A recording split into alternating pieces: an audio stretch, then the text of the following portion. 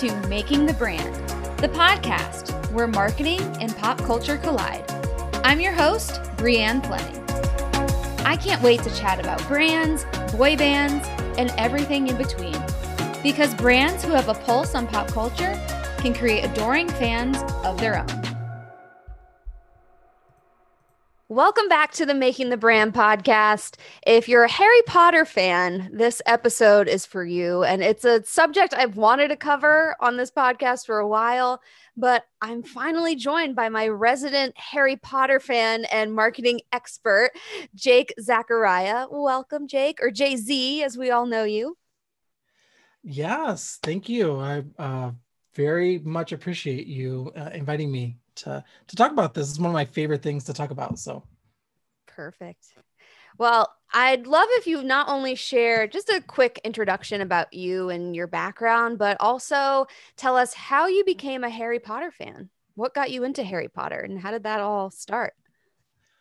Well, I am a marketing director for multifamily, which is like apartment management. And I have kind of really been in that industry for several years, kind of found my way into marketing. And you could check out my Twitter profile and get a really good grasp on the things that I love, which is personal branding, like leveling up your career. I love color palettes, and I'm always dreaming of Colorado. So like that's me in a couple sentences in a nutshell. Yeah. But I think the way I came about Harry Potter and getting really into that was that I started with the movies. I was not, and not even right away. I didn't even get into them very early on. I know the books were like published far before, and everyone was getting really excited about them, but I didn't actually see any of the movies until after the third one came out. Wow. Yeah, so I was actually a little skeptical because everyone was like really excited about the Harry Potter movies, and this was like far after the books. And then I was really into the Lord of the Rings. And so I'm like watching Lord of the Rings, getting all excited about that. And then the Chamber of Secrets comes out, and Dobby is a very similar looking character from the outside, very similar looking character as Gollum. And so I'm like, okay, this is shady. Like, why are you trying to like pull off of Lord of the Rings? Because I was like hardcore Lord of the Rings fandom. But then when I finally got to see the movies, I was like blown away. And I watched them all kind of like at home. So I waited until the movies had come out, watched a couple of them, got really into it. And then the first one I got to see in theaters was Half-Blood Prince. And it was so magical. It's still my favorite movie out of all of them. Wow. Half-Blood Prince is my favorite. Did you dress up for it? Are you one of those fans where you were? I was not that far into it. I kind of still had I feel like I had like a reputation that I was still trying to uphold. I didn't want to let my nerddom out so easily in public. So no, I envied everyone who had the guts to put on a robe with a little wand and just walk around saying like funny spells to people. Like I envied them so much. I was like, that looks so much fun. I just don't know that I'm there yet. maybe for Halloween or something it'll be. Yeah. Well, and when my son grew up, I definitely got into it with him, and we're here in Orlando, so we've experienced the theme parks and all the fun that whole entire world has to offer. But yes, it was more of a Harry Potter, Halloween thing for me. Yeah. Nice. Well, you were mentioning some characters there, and now it's a good time for me to mention that Harry Potter is completely in my pop culture blind spot. You know me, I was too busy teeny bopping to really get into that stuff. And I'm not really honestly into like fantasy or wizardry or anything like that. It's just not my cup of tea, but I can totally respect Harry Potter for just what it is as a story, as a franchise, and just from a fandom perspective. But it's something that triggers a lot of nostalgia for people. And I don't think I've ever seen personally in my lifetime such a craze over something that started out as a book. And there are tons of books that have been turned into movies and things like that, but Harry Potter was the first one where that I can remember seeing the entire evolution, because I remember when the first book came out. I was in like second or third grade at the time. But it's grown so much, and it's been able to maintain their readers and fans, and now it's spanning generations. So it's really interesting to see that evolution.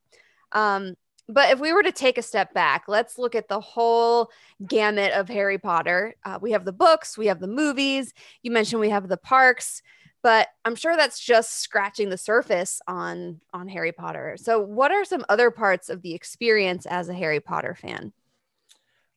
I guess I'd have to say the merch. Ooh. I mean, there is so much Harry Potter merchandise. It is insanity. Like, I continue to find things and get so excited.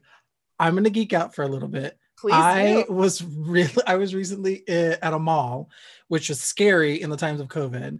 So I'm there, I'm waiting for an oil change, and we're like just walking around. It's a mall that I'm not familiar with, and I'm not really a mall person anyways. Mm-hmm. But then we come up on this store, and I can't remember what the name of the store was, but we're like walking around, had a bunch of comic kind of stuff in there. And in the back, in the clearance section, there is Hagrid's lantern. And it is the stupidest thing to want to buy. And I immediately look it up because I'm like, is this really a clearance price? Because it was like $30. And I was like, is this really a clearance price? Because this is expensive. I look it up. It's like $60 brand new. And I was like, so confirmed, this is a good price. And I'm also taking it home with me. Yeah. Even though I have literally no purpose for it whatsoever, other than just absolute decoration. Mm-hmm. So merch totally all the way. There's like, I mean, I have coffee mugs, I've got shirts and socks, and there's toys. I mean, the Lego sets of Harry Potter, like there's so much. I mean, merch is one of the biggest. Oh, and I totally forgot about the illustrated books that they have. They have illustrated editions of all the books. I think only 3 of them are out in the US, but they've come out. I mean, they're ornately illustrated, beautiful books, and it's opening up an entirely new generation to the storyline, because the original ones were all just text with maybe a few little sketches or drawings in the in the books, but the illustrated ones enable parents, people that grew up with them, to be able to share it with their children now, even younger children than maybe originally was intended for. Yeah, that's really special. So do you share it with your son? Do you have those illustrated ones for him? How old is he? He's 15, so we don't we've moved beyond that, although I did read all the books with him. And watched all the movies. We still watch all the movies all the time, but I did buy the illustrated editions for a niece, and she really enjoyed them. So, and again, she was a little bit younger than what would have normally probably started reading the books on her own. But I also think back, you've got the books, the movies, the theme park, all that, the merch and everything. But like one very specific part of the merch, or I guess it's really not, I guess it's maybe a different branch, but the video games, which is a completely and totally separate part, but it's been a huge part of the Harry Potter culture. You have adaptations of the games on like every one of the PlayStations, Xbox, GameCube, Wii, Windows, Mac. There's mobile iOS and Android games. There's Lego Harry Potter games. So not only Lego real life sets, but also Lego games. Wow. And so this is very me. Niantic, the company that made Pokemon Go, also partnered with WB Studios, and they released Harry Potter Wizards Unite, which is a similar like augmented reality mobile game that, I mean, it's really popular. So there's just so much for everyone the story just transcends anything you want to enjoy with it. And all of that merch that you own, you mentioned socks and the lantern and things. Do you have anything that you wear outwardly in public? I know you don't dress like the characters, but how do you express that fandom? Is it just something that you keep kind of at home and you talk about it with friends, or are you an outward fan and you'll wear the merch everywhere you go kind of person? Yeah, so I'm not like super into like huge graphic tees or anything like that. I'm more into like the subtle graphic tees where it's just kind of like an inside joke. So I do have a couple of shirts that are like graphic tees, which you probably just brush off as a normal shirt that some rando dude is wearing. But then when you look at it and you see like, you know, the word muggle on it or the text or something like that, or, you know, that kind of fun stuff. And then it's funny when you see people who recognize it, because then, you know, you're like looking them in the eyes and you're like, yep, you know, it's Harry Potter. Yep, we're two muggles. Right. Oh, that's fun. That's fun. Especially in Orlando, you know, where you have the parks Mm-hmm. and everything. I feel like people are, you know, more likely to express their fandom there, and they're just always out in costume and stuff out Or there. Orlando is a very, very different place to Yeah. be if you are a Yeah. fan of things like Harry Potter. Or boy bands, you know, it's the For boy sure. band capital. So Yeah, the Genesis. all of our favorite things are there. So let's go back to that just initial magic. I know you started out with the movies, but the initial magic of those books, because at its core, I mean, Harry Potter is a story. It started off as one big storyline. So as a reader or even as a viewer with the movies, what made us get so hooked by this storyline? You know, one of the great things about why the movies were so amazing is because the brilliant script writing for the movies gave a very true representation of the book and the storyline, Mm-hmm. which is why I think it was so well received. And when you are like me and you go from the movies back to the books, you get a very, very real image in your mind of everything. You've seen it play out. You're just getting more detail. It's Yeah. unlike many, I don't want to say many, but maybe a few other kind of stories that have been adapted into a movie. You look at some of the things and you're like, that's just not translatable. We don't know how we're going to get that story. You're like, you're saying a lot of stuff in someone's mind. We don't know how to put that on a screen. Whereas that wasn't the case with Harry Potter. Harry Potter was told like kind of third person, and you could kind of get everything on the screen, and they did a really good job, which is why the storyline I think was so good. I think you didn't need to adapt it. It was just a really good storyline for the beginning. Mm-hmm. But I think what makes us get so hooked by the storyline? I think if you really break down the series, it's a story of a young person who doesn't feel very much connection to any family or home life, Mm-hmm. who discovers like hidden talents like magic that make him special, who is sorted into a house of like similar people like Gryffindor, finds a real family among his friends. I mean, you have Hagrid, Hermione, Ron, the entire Weasley family, McGonagall, all these mentors, these support systems, his family, but not like actual family, but his family among friends. Mm-hmm. And then the story is of a person who's searching for and eventually embraces his power.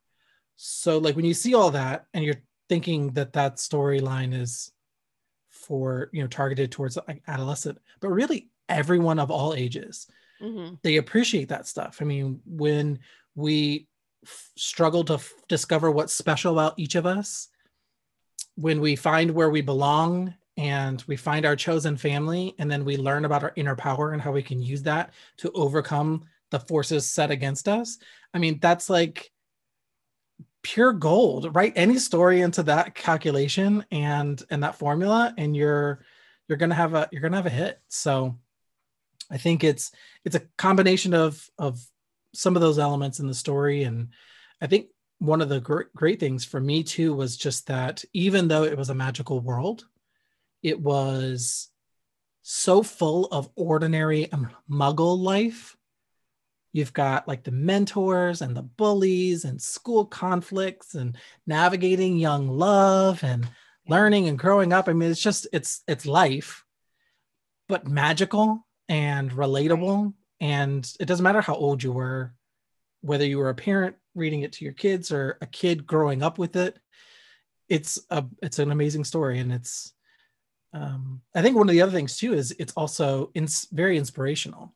Mm-hmm. Because you have the storylines of like for Harry and his friends, they're very strong and loving relationships. I mean, Hermione and Ron are his friends through the whole thing. Ron is his friend from the very beginning of when he takes the first step out into the real world, mm-hmm. and is his best friend through the end of the series. So like that's very aspirational and inspirational. That's what people want. People want that bestie.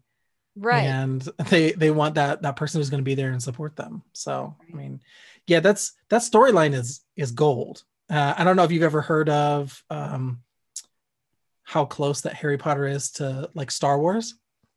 I've heard some comparison with like the hero's journey and things like that.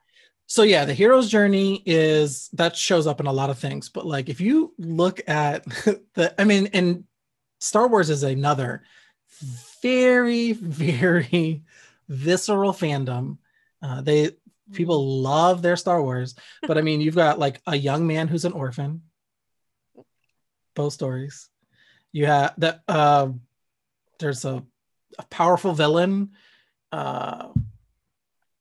Let's see what else. There's like they've got the main character has superhuman powers. Jedi, the Force, or magic. They're helped by a friend. What was it? Obi-Wan and Hagrid are like the same person, and then Yoda and Dumbledore are the same person who come later and help grow. Learns to use a special weapon. Two best friends, Leia and Han Solo versus Hermione and Ron. I mean, like the parallels are there. I see. It's very easy for that to be a fun and exciting storyline. Yeah, it reminds me. I mean, speaking of like the hero's journey, and I don't know if you've read Building a Story Brand, but by Donald Miller, but he talks a lot about the hero, but making that the hero is not your brand. The hero is your customer. And I don't have a Harry Potter reference where I illustrate this, but in my classes, I explain this Donald Miller concept to my students using The Lion King, where I say the hero is Simba. So that is, the character, but your brand, you are like Rafiki. You are the guide, as Donald Miller would say, that helps that customer along their journey and positions yourself like you're in this place to help them get through whatever challenge. And when you think about your customers and defining what their problem is, that's almost like Scar, right? Everyone has this villain or this problem, or from a customer perspective, something that keeps them up at night. And your job is to get them through that. And you also have to have those mentors, like you mentioned, that community element. So I always say that's like having Timon and Pumbaa. That's the community that your brand builds. So I think all three of those, between Star Wars, Harry Potter, and even The Lion King, they follow that hero's journey to a T, but they also have those elements of mentorship, guidance, and community that really anyone can apply when doing their marketing. So, absolutely. Yeah. And I was actually looking at a whole chart of some of the big movies, the hero's journey in a couple of movies, and it's nice to see the parallels of all those stories like put into that hero's journey. I'm sitting there like, Harry Potter is nothing like the Lord of the Rings or the Matrix or Spider-Man, and then this chart sitting here going like breaking it down step by step. I was like, oh yeah, no, yeah. Timon and Pumbaa, that's Hagrid. Okay, yeah, no, that's okay. I get it. And then it's, what does it say? It's like Harry learns about his parents' death at the hands of Voldemort, and like you said with Lion King, Simba embraces the Hakuna Matata life with Timon and Pumbaa. I mean, that's crossing their first thresholds. I mean, it's just fun to see that whole chart. It's a really big chart that goes through the whole journey, but it's fun to see popular movies that you're like, yeah, I know, I totally know everything about that. Wait, what? That's completely different than I And thought. you're helping me understand Harry Potter better by putting it in Lion King terms because I'm not familiar with Harry Potter. I'm like, okay, now I get who She's that like, character now I get is. it. We'll have a conversation afterwards. I'll explain the entire thing in just Lion King terms, Yeah. and we'll get you on the same page. We might need to add that as like a bonus episode or something because I think other people might be interested in that. That's awesome. So what I mean, we talked a little bit about it so far, but what can communicators in business or in marketing learn from how Harry Potter is written and how it's kept our attention through this entire series? I mean, it's not short, it's a really long series, and they've been able to maintain that interest. Okay, so if I'm thinking about this, probably a few things come to mind. What can communicators and let's see. I think organization and strategy first. This, like you said, is a big series. This is a big story, and there's a lot of parts. I think one of the most brilliant things that J.K. did, J.K. Rowling did, was to organize much of her story and the process before the first book was fully written out. So she kind of fleshed out the whole idea. And I'm sure that probably didn't happen in the first session that she thought about it. But as she realized it was a bigger story, she was like, hey, these little pieces have to connect. This is a bigger puzzle than I imagined it would be. Yeah. I need to organize, and, you can't just leave loose ends. You have to tie them up. You have to, in advance, know how you're going to tie them up. Otherwise, I think you run into the G.R.R. Martin whole Westeros Game of Thrones kind of problem, where you write this book and you make a TV series and it gets to the very end and you're still not done with the book because you didn't tie up loose ends or you don't know where it's going because you're writing it as is, which is fine, except that I don't know that would have worked with the popularity of Harry Potter. Mm-hmm. So I think organization strategy first. Another thing I think that we can learn from Harry Potter, how it's written, how it's kept our attention, is writing with the audience in mind. Yeah. Because despite how many intricacies are in the book and all this big giant net that she weaves, the books were written in language aged for kids, children, and adolescents. Yeah. And so the concepts are broken down and written in such a way that they can understand it, to read in simple language, but to understand complicated ideas and challenging details. And the books also grew with the audience. Mm-hmm. So, you started off and the first book was more simple. And as each book grew, so did the kids that were hooked into it. Right. And so the books came a little bit more intense, a little bit more complex, a little older, dealt with the same kind of issues that those kids were dealing with as they grew up. So I would say, for me, don't write for industry people, don't write to impress other marketers, don't create to impress people who are doing the same thing as you. Create content to impress, to write, educate, inform the customer first, or wherever you want that conversion.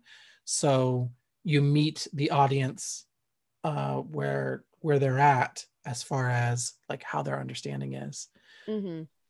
But I think too, I guess that gives me another idea, is the multimodal format, right? There are books, movies, video games, audiobooks. Have you heard the audiobooks? No, you haven't. The audiobooks for Harry Potter are just simply masterful. The one by Stephen Fry has all the voices from the movie. Oh, wow. He does all the voices. So it's like you're listening to the movie in an audiobook format. I think the last time I looked at it, it was something like $120 something for all of the audiobooks in the series. Yeah. It's not even half of what it's worth because it is just so well done. You will enjoy it so much if you Does it have listen to it that sound way. effects and things with it too? Like Yeah, like wind and wow. it's so well done. I mean, just the voices alone though. Like you listen and you're like, wait, what?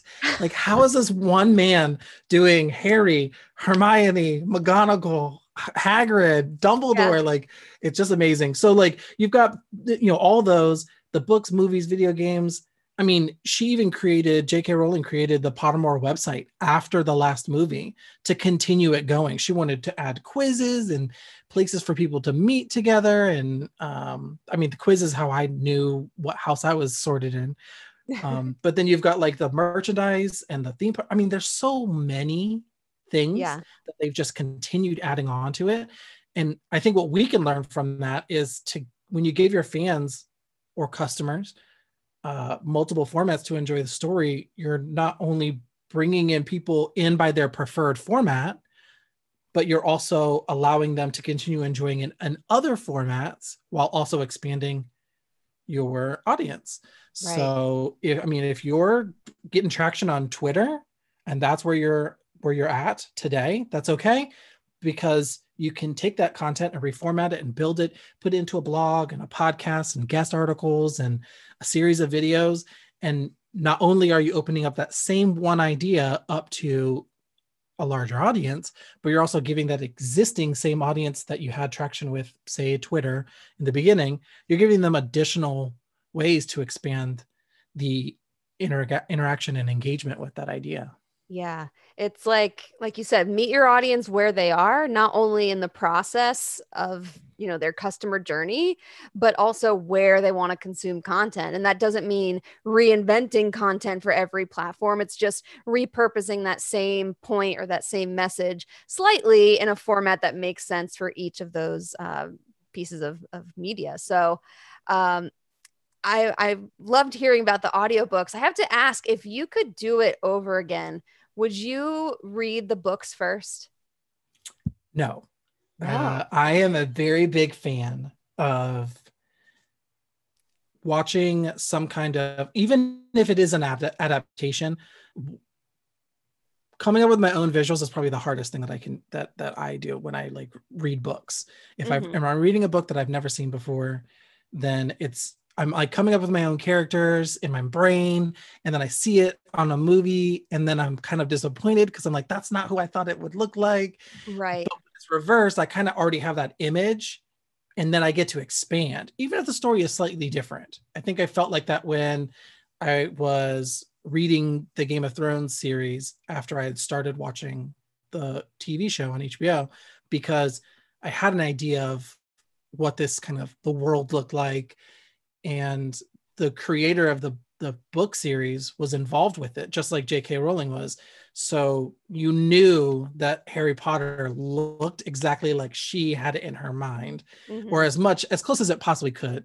And then when I read the books, I was like, this is amazing. I get extra details. I was like, this is like bonus round Harry Potter is amazing. Yeah. So yes, I would say that like some people really love to create their own worlds. I am not that person. I love to experience the journeys that other people create. So I love the movies, and I think the books afterwards, and then doing the audiobooks after that was just the best way that I could have experienced the entire. It's what hooked me. Yeah. It reminds me, there's this author that I follow. You might be familiar with her, Kendra Hall. She wrote Stories That Stick. She was saying that when she does public speaking, or when anyone does public speaking, how it's actually so much better to not have visuals, at least when you're telling a story. So there's a part in her talks where she mentions, being a young girl and going on a roller coaster. And afterwards, she asked the audience, when I mentioned that story of mine where I was on the roller coaster, or when I told you I was in my chemistry class, or all of these different things relevant to her story, she said, did you envision yourself on a roller coaster, or did you go back to your chemistry classroom? So I always think it's interesting to compare it, with books and movies, but also with public speaking. I think there is that power in letting your audience experience things with their own imagination. So I could go either way. But yeah, glad to see you have options with Harry Potter, because it's really everywhere. So I'm sure you know, J.K. Rowling had the first idea for Harry Potter while she was delayed on a train in 1990. And I read that over the next 5 years, she began to plan out the 7 book series. She was stuck on this train and just had this idea. And it said that she wrote mostly in longhand and amassed a mountain of notes, many of which were on scraps of paper. So they were just, she had this idea and she just kind of scribbled it down and started accumulating all of these thoughts. So what does this remind us about the creative process? Or what can we really take or learn from how she got this million, if not billion-dollar idea, just sitting on a train and just getting right to it? I think a few things come to mind for me in I think about the beginning. So she was delayed on a train traveling from Manchester to London's King Cross. And there's so many times that we have for waiting Right. all over the place. And like for the creative process, I hate I'm a big proponent against distraction. Yeah. I hate it. So like if I am sitting there are so many downtimes. If I'm sitting there waiting in line at the grocery store or sitting in traffic, I mean, getting your oil changed. I mean, there's so many boring things that we find distraction from. So we pull out the phone and we pull out the Twitter or podcast or music, but those times are actually really big opportunities creatively to let your brain explore. Right. It doesn't mean that you can't aid it with technology or throw that phone out there and kind of get a few ideas to get going. But when you have that screen in front of your face, you're really experiencing what somebody else is creating and not creating yourself. Mm-hmm. So letting your brain wander in thought is huge for the creative process. So that to me, like the first part of that description that you gave is like that, like sets one off for me. But the other part too is like this mountain of notes that she has. It makes me think of like brain dumps. Yeah. Where you start to have an idea and they're coming so quickly that you don't have enough space or time to kind of like flesh them out. So instead, if you just brain dump and just write down everything, if you don't have a pen and paper, that's fine. I mean, most phones have the video, or I'm sorry, the voice recorder, and you can just talk it out, like just get it out of your brain, put it into a place that you can maybe like come back to it and organize maybe later. I'm sure she did not have the full idea right there in the beginning. It probably happened and she was like, holy moly, this is a great idea. I love it. How is this going to, expand? And she just let that downtime, imagine in her brain what it could grow into. She, brain dumped, write down all the ideas as they come along, because there's a lot of stuff in that book. And then she planned and strategized. 5 years it took her to organize out the 7-book series. That's crazy. Makes me feel a little better about myself and how long it's taking me to accomplish things. Right. Yeah. We'll use that as that's our motivation. We don't feel as bad about being delayed because it took J.K. Rowling 5 years. 5 years to come out with 7 books. But I think, if she didn't plan and strategize, I keep saying that, the organization, the planning, the strategy, if she didn't come out with that, it's funny to think that like planning and strategy would be part of the creative process. Yeah. But it's one thing to imagine it and be creative, and it's quite another to translate it into a format that everyone else can understand. Yeah. I think, you hit the nail on the head. Like, be okay with doing it scrappy, just let all those ideas come out. And I think me personally, like I'll have the idea and then I'll jump into just thinking I have to create right away. I don't give myself as much time as I should, just letting it all out and expanding on it. And I think if I were to do that, when it does come time to actually take action on it, it would be a lot clearer. I'd feel a lot more energized and a lot less stuck. So I'm with you. Do it scrappy, have just notes everywhere, just let it all out, but also really embrace boredom and try not to, fill your day with those distractions. Just explore a little bit. I know you're a big fan of just going on walks with your dog and disconnect. So that's when the magic happens. Yeah, you know, and part of it too is that just because you have an idea and just because it seems like it's good in the moment does not mean that it's good or that it's going to turn out to be something good. So that's maybe even where that space between giving yourself that space to think of it and, you know, like brain dump it or you know, take notes or whatever, that space between that point and actually building and creating with it gives you the clarity to Yeah. say that wasn't a good idea or it was a cute idea, but I just don't know how to make it happen, so it's just going to sit right over there on the shelf until I can come up with more ideas. But if you just jump straight into creating, it's you're doing yourself a disservice, I think, because you're not giving yourself enough time or space to find if it's relevant, to see if it even needs to be, or if there's even anything there. You're like, there's tons of ideas that I think are the best idea until I eat, and then I'm like, I think I think I was a little low on the blood sugar there Yeah. for a minute. That just, now that I'm thinking about it, none of that makes sense. So Yeah. yeah, I'm glad I ate before I started writing out the draft for that Right. first book that I've decided. Yeah, it's like spend more time on the what versus the how. And for me, the second I get an idea, I'm like, okay, how am I going to do this? And it sells that idea short, because at least for me, that is where I get stuck, because I'm like, okay, I don't know how to do this yet. I guess I'm just gonna shelf this idea and maybe never come back to it. So yeah, here's to more execution, but also just giving yourself that time to flesh out your ideas. They deserve it. Mm-hmm. So, okay, we've gotten a good glimpse of what the Harry Potter fandom is like, but I want to know, in your opinion, why do you think people are such fanatical Harry Potter fans? I mean, it's not just a book that you read and never talk about it again. As you said, people buy the merch, they do everything. They do it all. If someone loves Harry Potter, everyone knows it. So why do you think, especially after all these years, and considering the story is done, right? We're not getting any. Is there going to be new content? Is there really a continuation at all? I don't Yeah, think. well, you've got the branch off for the Fantastical Beasts saga.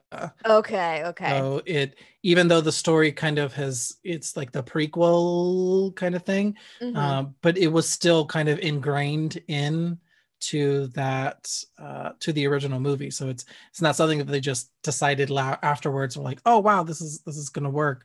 Yeah. We can keep the story going. We can keep making money. Yeah. They actually they're non-book versions. So they're completely movie related storyline, Ah. and so yeah, it's still going. I mean, and I'm very sure that they will keep wringing that towel until every Mm-hmm. last drip of water comes out. Oh So, yeah. which is fine because I'm all here for it. I am still giving them my money Yeah. every every chance. I'm like, new movie's coming out. Sign me up. I'm Yeah. there. So what is it? Um, Why do you think people are just, dare I say, obsessed with Harry it's Potter? an obsession. It Yeah. 100% is an obsession. Fanatics for Harry Potter. I think we're all big giant fans because it has. I think it has something has to come back to the hero's journey story. It's very relatable. Mm-hmm. We also have it's magic. Like, why wouldn't you love magic? It's An every escape. child Yeah. thinks of like having secret magical powers at some point, right? So you got this relatable story, a relatable kid who has these really beautiful relationships with friends and finds his family and finds out he's special and changes the world and defeats evil, and it's magical. And so, I mean, I think there's a very strong element to that why people have attached to the story. And then there the timeline that it came to come out. So you had all these books coming out that drew in a big group. They secured the movie deal, prepared that, hit that while the books were still coming out, or just shortly after, so that they could keep riding that momentum. And I think it's really just a lot of good timing is what has kept people fanatical. Now it's not so much people are so excited and fanatical about Harry Potter as it's like hitting that nostalgia. You've got these people in their 30s and 40s who grew up with the books, and they, you know, it reminds them of being a kid. But I want to give credit where credit is due. I really think that there's something to be said about the houses. When you give people groups that they can associate themselves with inside the story, then you really create an intrinsic bond with that story. So it's not just that it's a relatable story, not just that it's magical, not just that like you can consume it any number of 1,000 different ways. Video games, books, audiobooks, all that kind of stuff with the merch, which is all relevant. And then a theme park. I mean, come on now. We can literally go and fly with Hagrid and drink butterbeer. I know that much. Oh, it's so fun. But I think, you know, being able to say like, I'm a Slytherin or I'm a Ravenclaw or I'm a Gryffindor, and that's, people can connect with each other over that. Like when you meet a Harry Potter fan, you're like, what house are you? What house are you? I mean, when I met my partner, I was like, oh, okay, so I need to know a few things. Yes. And one of them is, what Hogwarts house are you? And he's like, I'm a Hufflepuff. And I was like, I'm a Slytherin. And I'm sad that I'm a Slytherin because everyone associates it with, you know, being bad or evil or whatever it is. But they're actually a little bit more cunning, and they enjoy the spotlight and power, and there's a whole psychological element that you could unwrap for people who are sort of into Slytherin. The next podcast we'll do that.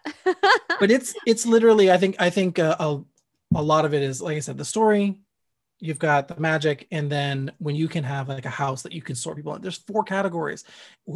Everyone is sorted into one of those 4 categories, so you can kind of see where you are in this world, kind of envision yourself there. Right. It helps people identify with something, and I think that's a takeaway for brands as well. Is that's all we ever want to do is feel like we identify with a brand understands us, and like we can relate to it. So yeah, that's interesting. We'll have to do a separate podcast about all the personality types.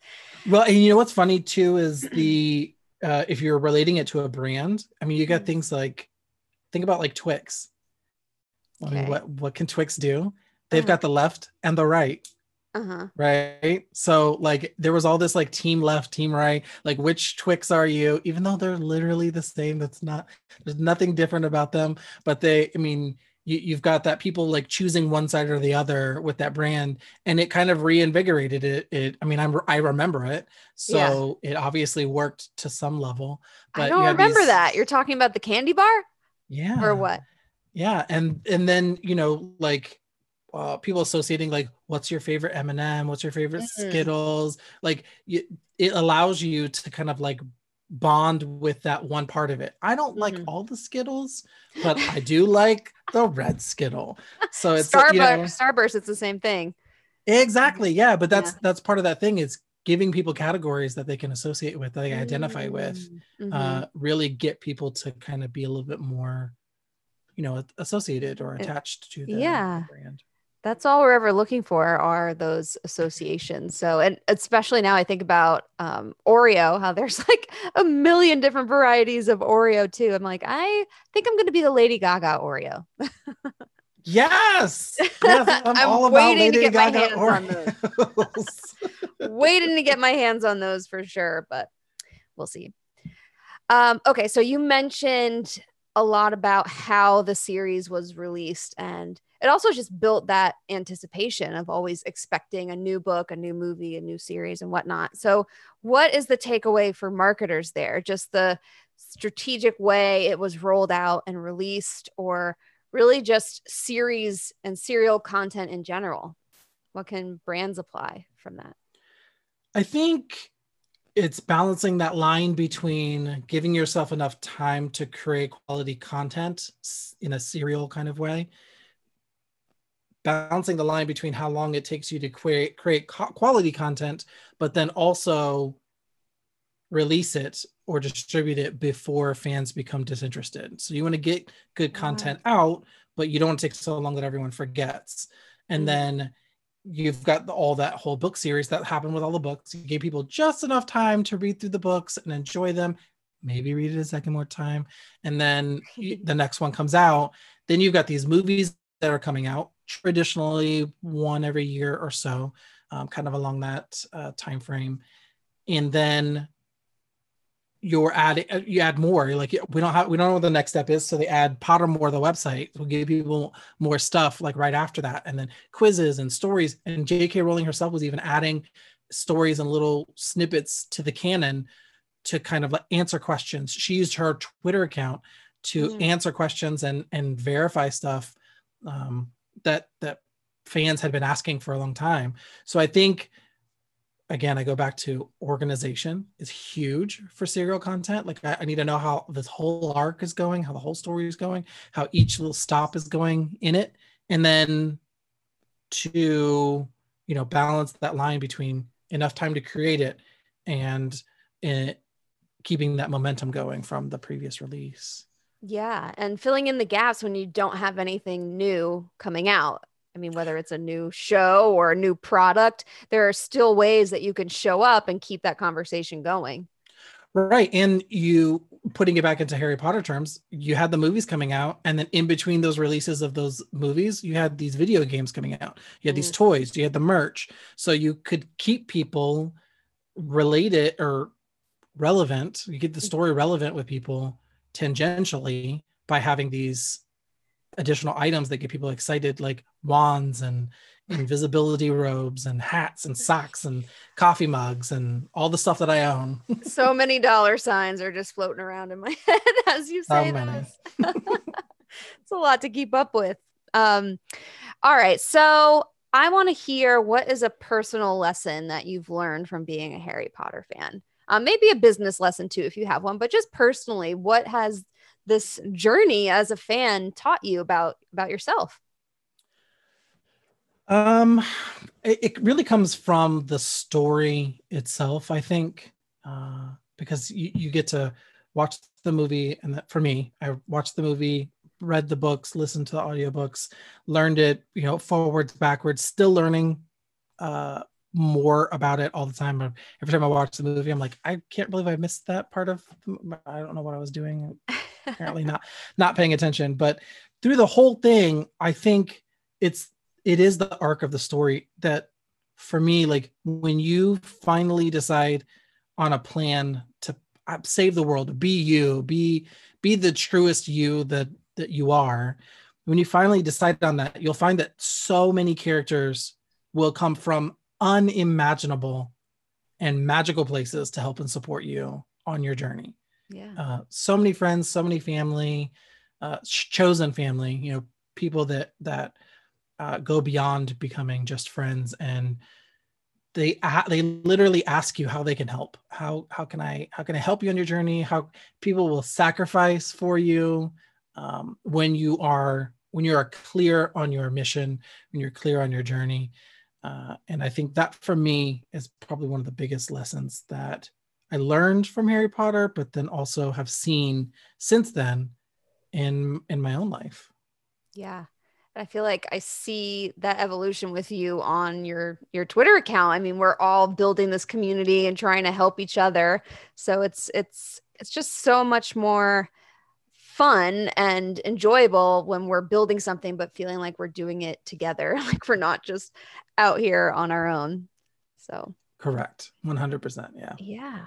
Well, this was insightful. Are there any other things about your beloved Harry Potter that you'd like to mention? Any other takeaways or final thoughts about him, or anything?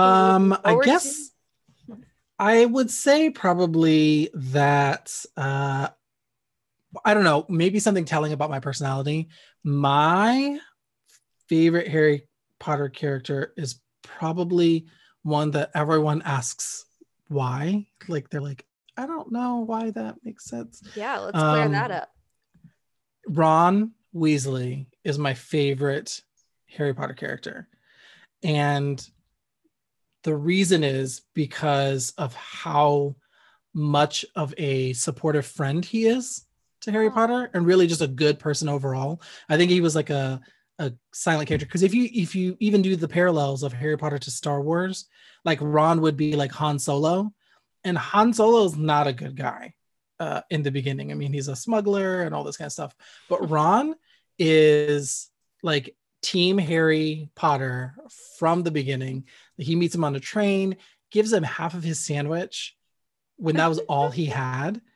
Ron, if you watch the movies, he sacrificed himself in wizard chess because he knew Harry Potter had to go on.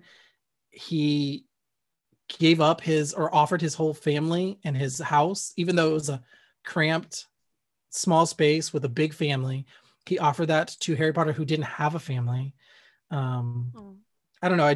There's so many parallels of Ron being the best character. He's loyal, he's compassionate, he's brave, he's a goofball, and he loves to eat. So I feel like I relate so many ways to Ronald Weasley. And funny, in fact, it was funny. I had mentioned, somebody had on Twitter had posted that they were thinking about like Harry Potter or whatever, which Harry Potter character that everyone thought they were, and I was like, oh my gosh, you would be, it would be so great if you were Ron Weasley.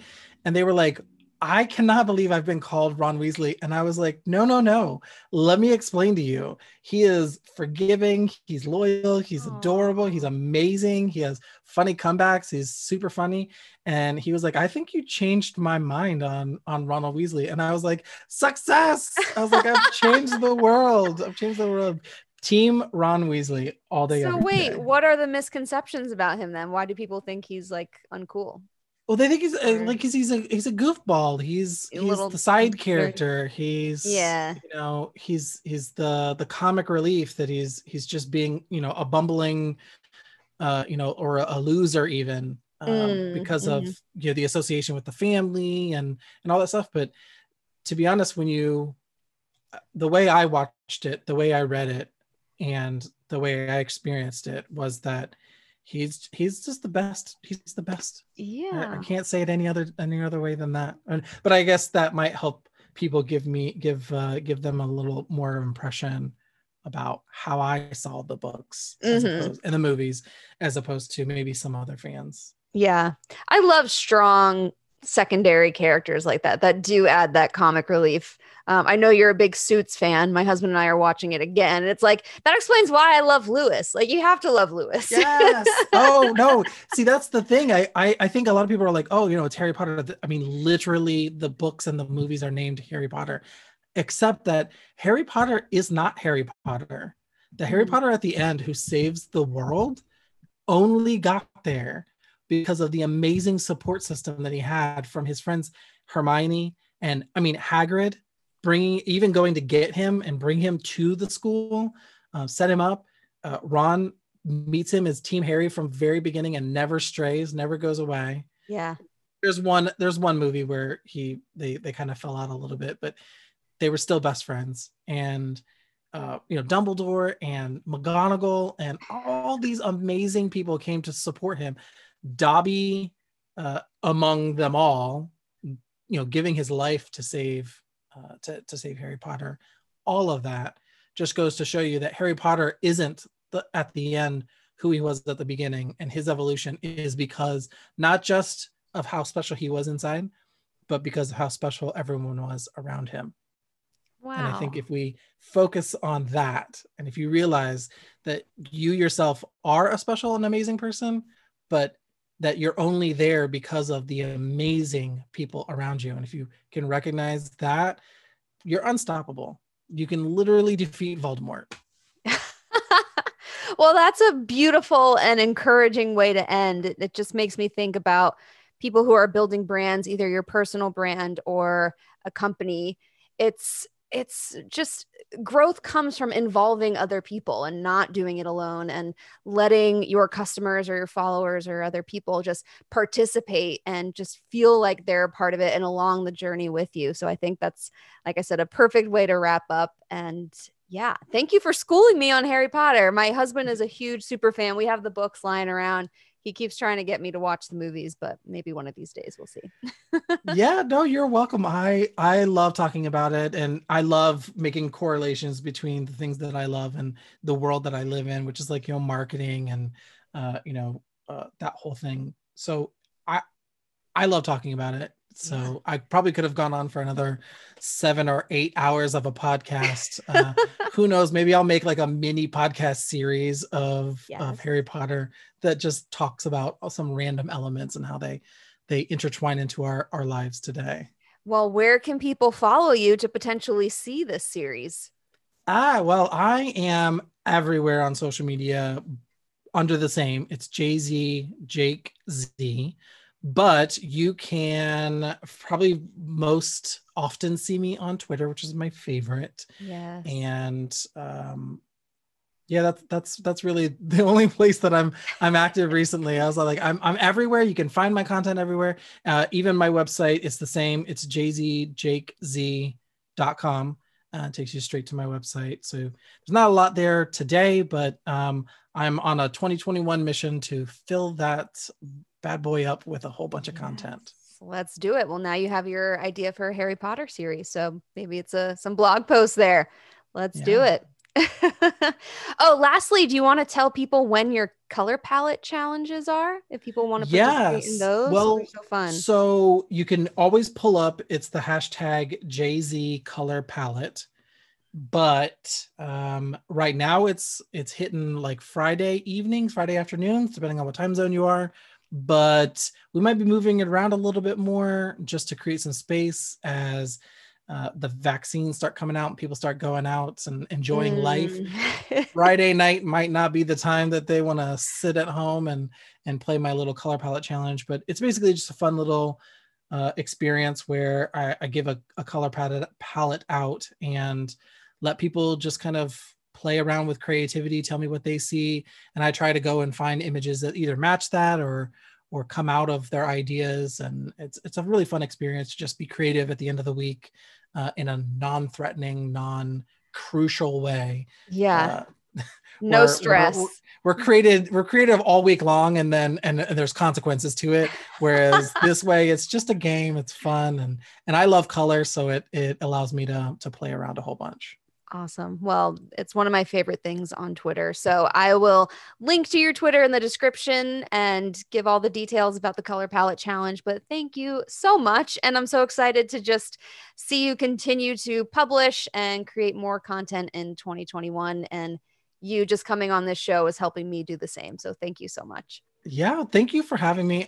You know me, I'm a big fan of yours and anything you do. So this has been a true treat for me. And I appreciate it. So I'm really excited to see all the next things that you come out with and all your progression as we go forward. Awesome. Thanks so much. If you're a fan of this podcast, be sure to subscribe, or better yet, leave a review. You can also join my Twitter chat at #PopChat for weekly pop culture discussions you can actually learn from. If you have an idea for an episode, shoot me a DM at Brianne2K. As always, thanks for listening.